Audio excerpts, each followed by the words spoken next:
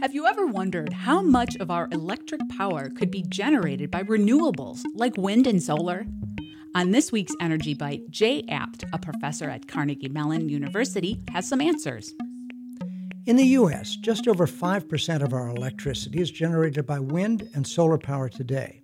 Another 6% is generated by hydroelectric power. We can get to at least 20 or 30% of our power from variable renewables like wind and solar before we run into interesting and expensive issues. Germany has 17% wind and solar today, so we know it's achievable. It's pretty clear that the U.S. could go from 5% to 15% wind and solar power within a decade. What is the primary barrier to reaching that goal? When you try and match demand with generation, you have to do that at every instant. So you need to have other forms of power available at a moment's notice to pinch hit for when the sun doesn't shine or the wind doesn't blow. That cost must be factored into the cost of variable energy sources like wind and solar power. How much of our electric power do you believe should come from solar and wind? Take our poll, see the results, and ask your energy questions at energybite.org.